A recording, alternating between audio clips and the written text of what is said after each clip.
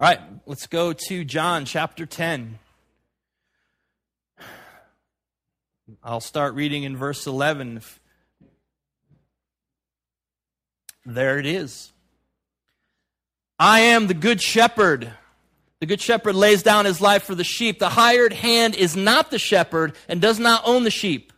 So when he sees the wolf coming, he abandons the sheep and runs away. Then the wolf attacks the flock and scatters it. The man runs away because he is the hired hand and cares nothing for the sheep. I am the good shepherd.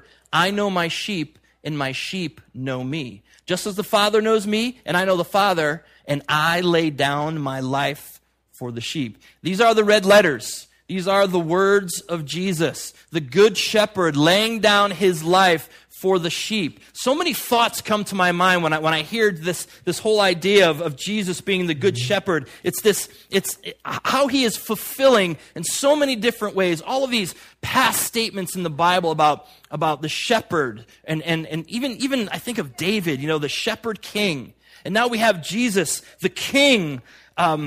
He's kind of describing himself as a shepherd. And we see this whole idea of God just calling his people. He's shepherding his people. He's leading them. He's guiding them. He's bringing them, gathering them. He wants to heal them. The things that a good shepherd will do. And it said in Ezekiel last week, remember, that God will shepherd his flock with justice. But in my mind, as I go through the week, I have to ask the question why a shepherd? I mean, why would Jesus, why would he compare himself to a shepherd? Now, I guess in the Old Testament, there were some big heavy hitters that would be considered shepherd. Abraham was, Isaac, Jacob, Moses, he did some shepherding for a while. We have David. David was the shepherd king. In fact, he would pen one of the most recited psalms ever. And it would start with, the Lord is my shepherd, and I shall not want. And then he just goes into how he describes the whole relationship between a shepherd and a sheep. And everybody, it doesn't even matter if you've gone to church, darkened the doorway once, people know that psalm. And so we have this whole theme of shepherd moving through the Bible. Now, shepherding, even in the Old Testament, wasn't high on the trades you wanted to go into, okay? Old Testament, we see that the Egyptians despised shepherds. They thought shepherds were disgusting. And maybe this whole idea why Jesse didn't even call David in from the field when Samuel came to look for the king, because being a shepherd was just really low on the totem pole. And by the time Jesus' day comes in, shepherds, they did not have a good reputation at all, especially the hired hand. See, a father would not even train his own kids, train his own sons, train his own daughters. Many of the Bedouin shepherds that you see in that area in the Middle East, they're young girls. They wouldn't even train their own family to be a shepherd because it's way low on the totem pole. You don't want your kid to be a shepherd. And so because of that whole idea, this practice started to come into play where if you had enough money and you had enough sheep, now the average family during this time, Jesus' day, had about 8 to 12 different animals that they had as a family for milk and wool and all the other things. But if you had enough money and a big enough flock, you did not want to train your son to be a shepherd because that was just wrong. And so you would hire people to shepherd your sheep. You would hire people to take your sheep out to pasture and make sure that they were cared for, make sure they were safe, make sure they were well watered, make sure they were well fed. This was the tradition. Now, because that these sheep had to be pastured away from usually the farmlands, because you didn't want sheep eating the crops, so they'd have to go out into the mountains, especially during the rainy season, shepherds would find themselves, these hired hand shepherds would find themselves far, far from the owner, far away from his own land. And in part, this is where their bad reputation started to become a reality. They were considered to be thieves, because what would happen is they would be away for so long that they would start to take some of the increase of the flock. In fact, the rabbinic oral tradition said that no one will buy wool, milk, or young sheep from a shepherd because it was assumed that it was stolen property. It was kind of like the black market for those things. You would not buy from them because it was automatically assumed that they were stealing from their owners. A shepherd couldn't hold any judicial office. A shepherd couldn't have been a witness in a court case or any type of hearing. They were in the culture. They were just low man on the totem pole. Nobody wanted their kids to be a shepherd. Nobody really wanted to be a shepherd except for those people. And so because of this, they were considered to be liars and thieves. They would live far away from people in towns. They'd make up their own rules, their own laws, and they would get away with whatever they felt like getting away with. Jesus clearly knows the social standing of what he's talking about, of these shepherds. There's obvious reference to the Ezekiel passages that we looked at last week where God is going to be the shepherd of his people. But there's also something very cultural that Jesus is starting to press into here. The contrast of the good shepherd, the one that owns the sheep, the one that's vested, and the contrast to the hired hand or that hired shepherd, the one that just really doesn't care at all. The political and religious leaders in the days of Ezekiel and the religious leaders in the days of Jesus both reflect the characteristics of these hired hands, these hired shepherds that the families would hire to watch over the sheep. But they only cared about themselves. They only cared about their paycheck. They only cared about making money. In fact, it's called the Mishnah, this Jewish text. It said that a shepherd was really only responsible for the sheep if he did something careless, like if he drove them, led them over a mountain, or he didn't feed them, bring them to pasture, if he didn't water them, then he would be accountable. But if danger crept in, it was every man for himself or every woman for himself. And then there's the 1-2 wolf rule. And this you can't make this stuff up. If one wolf attacked the flock, the shepherd, in some instances, would be held accountable if he did not fight off that wolf. 2, it's anybody's ball game at that point. Those are extreme circumstances, and that shepherd would not be held responsible for any of the damage that took place in the flock. And usually, at the first sign of danger, they would just run because they didn't really care. This is a job for them. It's a paycheck. It's something they were hired to do, and nobody liked them anyway, so they had a chip on their shoulder to begin with. And so they would just run, and being that they were so far away for long periods of time, there was absolutely no way to prove carelessness or extreme circumstances. And so shepherds got away with whatever they could get away with. But what we find in this text is Jesus, as he always does, he pushes the cultural norm a little bit. He pushes things and he wants to redefine things. He wants to bring new light and new insight into the old way of thinking of things and the old way of doing things and the old way of reacting and responding to things. Jesus is going to teach and live a principle that goes way beyond the law, goes way beyond the minimum requirement of what you should do as a person. Jesus always had a really good way of fulfilling the law and not just living it. He was going to practice and he's going to teach what real caring looks like. It's not caring for people, loving people because I have to, because I guess I should, or if I don't, I'm going to get in trouble. It's a caring that begins in the heart. It's a caring that he knew that he was loved and cared for by the Father, and that was the impetus for him to go and love and care for his sheep. A love of people that was regardless of who they were or what they were doing, beyond the requirements of any law. And so Jesus would lay down his life for the sheep because he has a stake in us.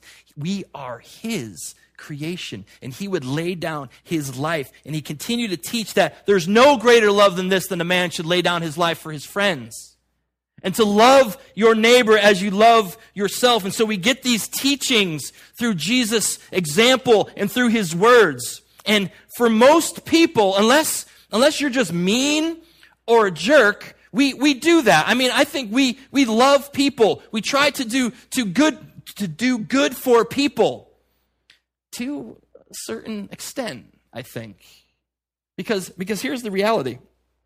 As long as our love and our serving, as long as it doesn't cost us too much, we're in.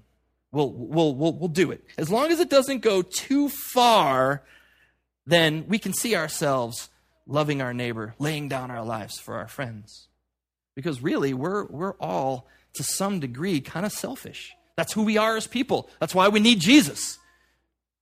And so, our love, our serving in certain areas of our lives comes out of our excess, what we have left over. We make sure that we have what we need. And I don't mean like you're extravagantly living some crazy life, but you make sure you have what you need before you go and do stuff.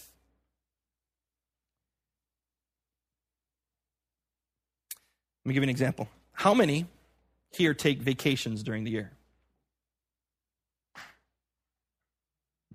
I'm sorry that the rest of you don't. No, I'm kidding. Aww. And so, have you ever canceled your vacation? Have you ever downgraded your vacation very severely because you were just giving away so much of your resources, of your time, and of your money that you just can't do the things that you want to do? I would say, really, none of us do that. None of us have gone, you know what? I've just given away so much, I can't go on vacation this year. None of us have said, you know what? I've been serving the kingdom of God, and I just don't have any more time left to go on vacation or to take a vacation. I mean, we'll downgrade and we'll cancel vacations for other things if you lose your job or you take a cut in pay, or sometimes a big bill all of a sudden comes up and you just can't do that thing anymore. But to not do something you want to do because you are giving away all that you have to the kingdom of God, that doesn't really take place all that often. You know what? I'm in the same boat as you guys are. I mean, I do the same things. Our love is in direct proportion to our excess, what we have left over. We serve out of the time that we have left over. We give out of the resources we have left over, or at least what we're comfortable with. And that's just who we are as people. Again, that's why we need a Savior. But our giving usually will not negatively affect our lifestyle.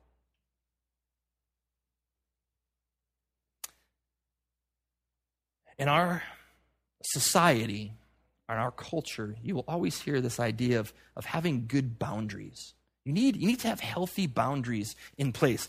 I'm with you. I mean, I have boundaries in my life. You know, you have to make sure that there's these good boundaries so you don't get burned out, so you can actually pay the bills. I mean, we've grown accustomed in my house to like electricity and food. I mean, I get that. And so there has to be a certain boundary to how you live your life. Some have better boundaries than others. Some have healthier boundaries than others. But we all have them to some extent. But let me challenge you with something that I've been wrestling with for a few weeks now. And I just think I just read some little blurb in some little article somewhere, and it was just like, oh my goodness. And now it's just come to fruition, whatever you want to word, with this text. I was thinking about this week. I'm like, this is it. This is it. Jesus is the good shepherd. Jesus will lay down his life for his sheep. Not the hired person, the one that's in it for themselves, the one that's in it to make a paycheck, the one that's in it that really doesn't care about the sheep. He just cares about pretty much him or herself. But the good shepherd will lay down his life for the sheep.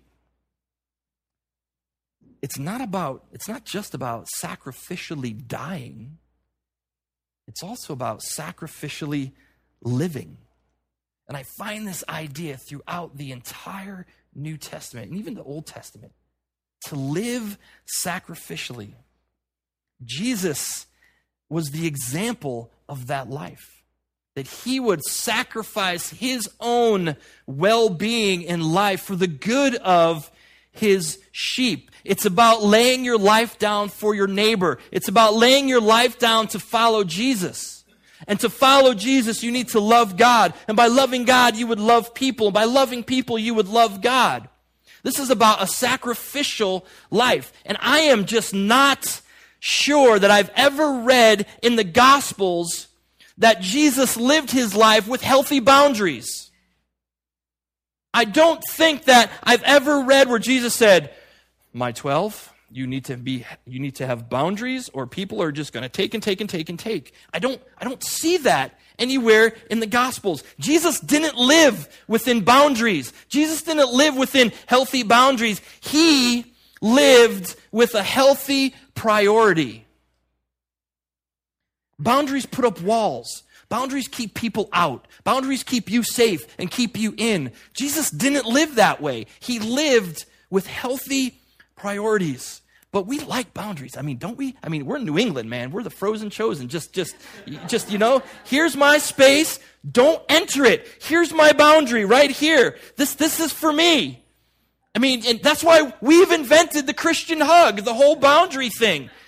We like boundaries. We like boundaries in our serving. We like boundaries within our families. Sometimes, I'm not going over there. There's my boundary. We like boundaries even within our marriages. I mean, the more downtime I have, the better Dennis Sandy time is going to be later on. That's my rationale anyway. So I just need like some downtime. I put that boundary there to say, please take the children with you and let me rest.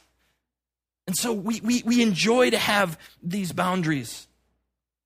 But Jesus, he lived a sacrificial life. Not within healthy boundaries, but within healthy priorities. He would lay down his life for his people. In fact, Jesus will lay down his life for the people that hated him. Does that sound like a healthy boundary in your definition? He would do life with his people, with his apostles. He would not teach them ministry in some academic way. He would not teach them community by having them read a few books. He lived ministry with them. He lived community with them. He loved people. He taught loving people by going out and loving people. You see, I think today we Christians are educated way beyond our obedience. And so Jesus was the example of healthy priorities, not boundaries. He didn't teach have healthy boundaries. He taught live a sacrificial life within healthy priorities. See, boundaries are reactive. You put up a boundary when you've been pushed too far. A priority is proactive. You begin to do, you begin to act. Now, I know that some of you Bible scholars right now, you're thinking, wait a minute, Dennis. Didn't Jesus get away for a while? You got away from the crowd. I'm with you on that one. Or wait a minute. What about the woman at the well? Didn't it say he was like marching along and he was tired and had to rest? I mean, isn't that he sent the boys in to get the food? Isn't that kind of like a boundary? Well, yeah. Let's think about that for a second. Okay, let's take the woman at the well story. The word tired in the Greek actually means exhausted, even to the point of burdened with grief. Do you think a healthy boundary at your job would be for you to be exhausted, even burdened with grief? I'd probably say no. But Jesus, he did get away. He did need time away from the crowds, but it wasn't to take a vacation. It wasn't to play some video games or toss back a few cold ones. I mean, those things are all okay. We need downtime. We need to rest. We need to celebrate. We need to have friends. We need to put our feet up on the coffee table and rest a little bit. I'm looking forward to going on vacation with my family this summer. We're going to go camping for an entire week. I'm looking forward to that. We need those times in our life. But what Jesus did not say is, I am done with you people. You are just pushing too much. I am giving you too much. I am putting up this wall to keep you out and to keep me safe. I need me some Jesus time. He never said that. He never lived that. But when Jesus went away to be by himself, he was never by himself. Jesus went away to be with his Father. Jesus went away to pray. Jesus went away to recharge because he knew what the number one priority in his life was. And that was the relationship that he had to his Father. And he made that the number one priority. That relationship empowered him to do everything. It wasn't boundaries that allowed him to be who he was. It was his priority, and that number one priority was his relationship with his Father. And so I guess I would have to ask you guys, how are you doing with your priorities in life? How are you doing with prioritizing the way you live? Are you setting up just boundaries just to kind of go too much, too far, stay away? Or are you living in priorities? And I guess if I have to ask that question, I guess I have to ask another question. How is your relationship with God? Is that your number one priority? Is that the thing that is most important in your life? Because it should be as a Jesus follower. That should be number one. If you want to spend more time with your family, make your relationship with God the number one priority. If you want a better work environment, make your relationship with God your number one priority. You want better relationships? Make your relationship with God the number one priority. You want to celebrate more? You want to serve more? You want more time? Make your relationship with God the number one priority, because when you do that, everything else falls nicely to place. And I know that sounds very crackerjack Christianity, but it's true. When God is the number one priority in your life, you don't need to build walls anymore. You don't need to keep people out, because you are living your life by priority and not by boundaries. You are living your life intentionally and not just being pushed and pulled and shoved around and saying, no, wait, stop, no, wait, stop. This Friday night, I just really want to start embracing and living this thing. And Ethan and I, we went fishing and canoeing on Friday night, and I took my phone with me, and it's in the fishing bag, and I can hear that thing ringing, and I'm like, So I take it out and I look, and I almost was tempted to answer it. I'm like, you know what? Right now, the priority in my life is to be present with my son and give him my absolute attention. And so I put that phone away and I didn't answer it. And I was going to shut the ringer off so I wouldn't know, because that would make things easy. But as anything, especially say if you're working out with weights, if you lift the light weights, you don't get strong so fast. If you lift the heavy weights, you get stronger faster. I wanted to hear that phone ring so I could make a conscious decision to go, no, my priority right now is my son. And I am going to give him my fullest attention. And it helps that, his line was in the tree all the time, and we had to, row over there, and, it didn't. But see, that's what making because God calls me first to be in relationship with him. And then God has called me to be a husband to my wife and a father to my children. And then God has called me to be a pastor. Sorry, you're all third on the list, but that's what God has called me to. And if my priorities aren't set right, I am going to burn out, and I'm going to need to place walls around me to keep me safe. But if I make my relationship with God my priority, then those things just will naturally fall into place, and I will begin to live intentional, and I will begin to live present in the moments that God gives us. We miss so much stuff because we're just pushed and pulled and shoved, instead of just going, okay, what has God called me to right now? Jesus did not live with boundaries.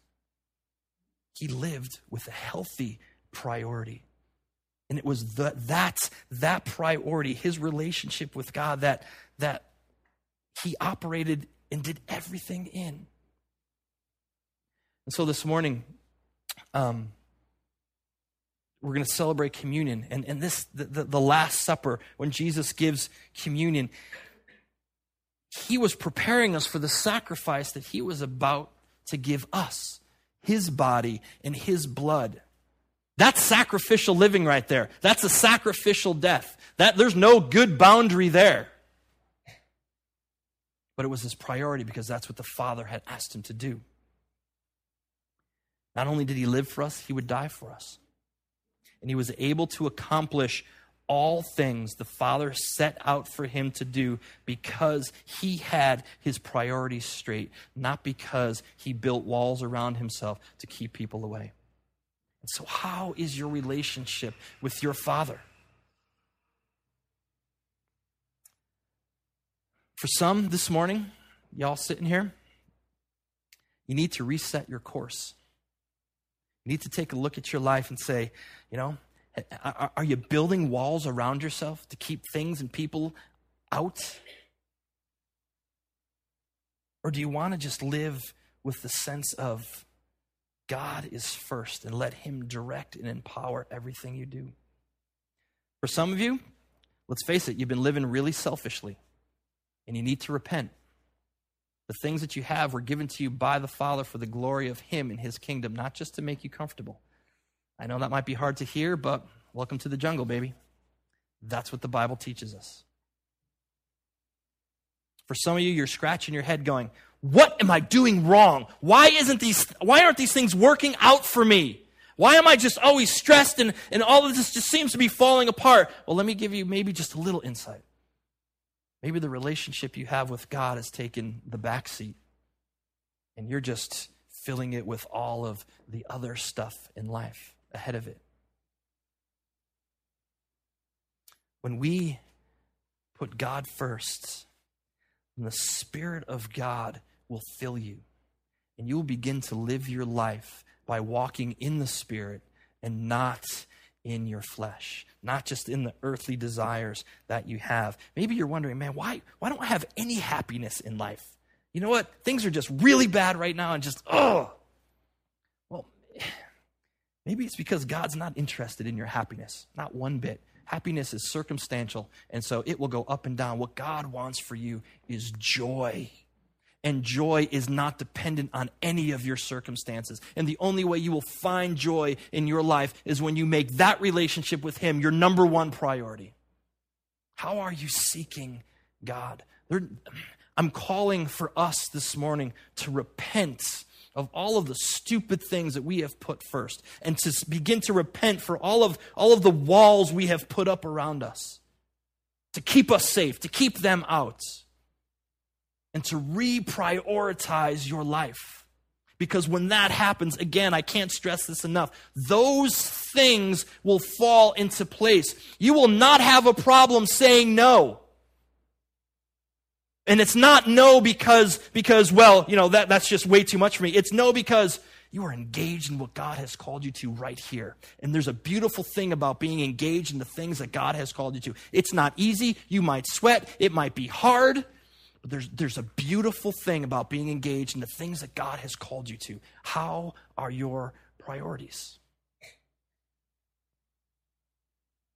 What if we lived life without boundaries? We just lived life with our priorities. I would have to be saying no to you for outside the walls things because we just wouldn't have the resources to do it. I'm convinced of that. And so I'm asking you this morning to begin that dialogue with God, to repent. Repentance sounds like this really bad, churchy, yucky word. I have to repent. Who does he think he is calling me to? You know what repent means? It means to turn away from the dumb stuff and follow Christ. That's all it really means. That's all that God wants. You know what? God says, you're going, there's like a wide path to go down, and then there's a narrow path. Repentance goes, wide path, I'm going to go down the narrow path. And you walk down that way. That's what it is. And so this morning as we begin to celebrate communion, the sacrifice that Jesus made at this table, when we begin to celebrate it, maybe you need to take a minute or two to just say, God, where am I going wrong? Where am I missing it? And then come up here to the table, take the cup and take the bread, and we'll take communion together. And then in response to this, we'll spend some time in worship.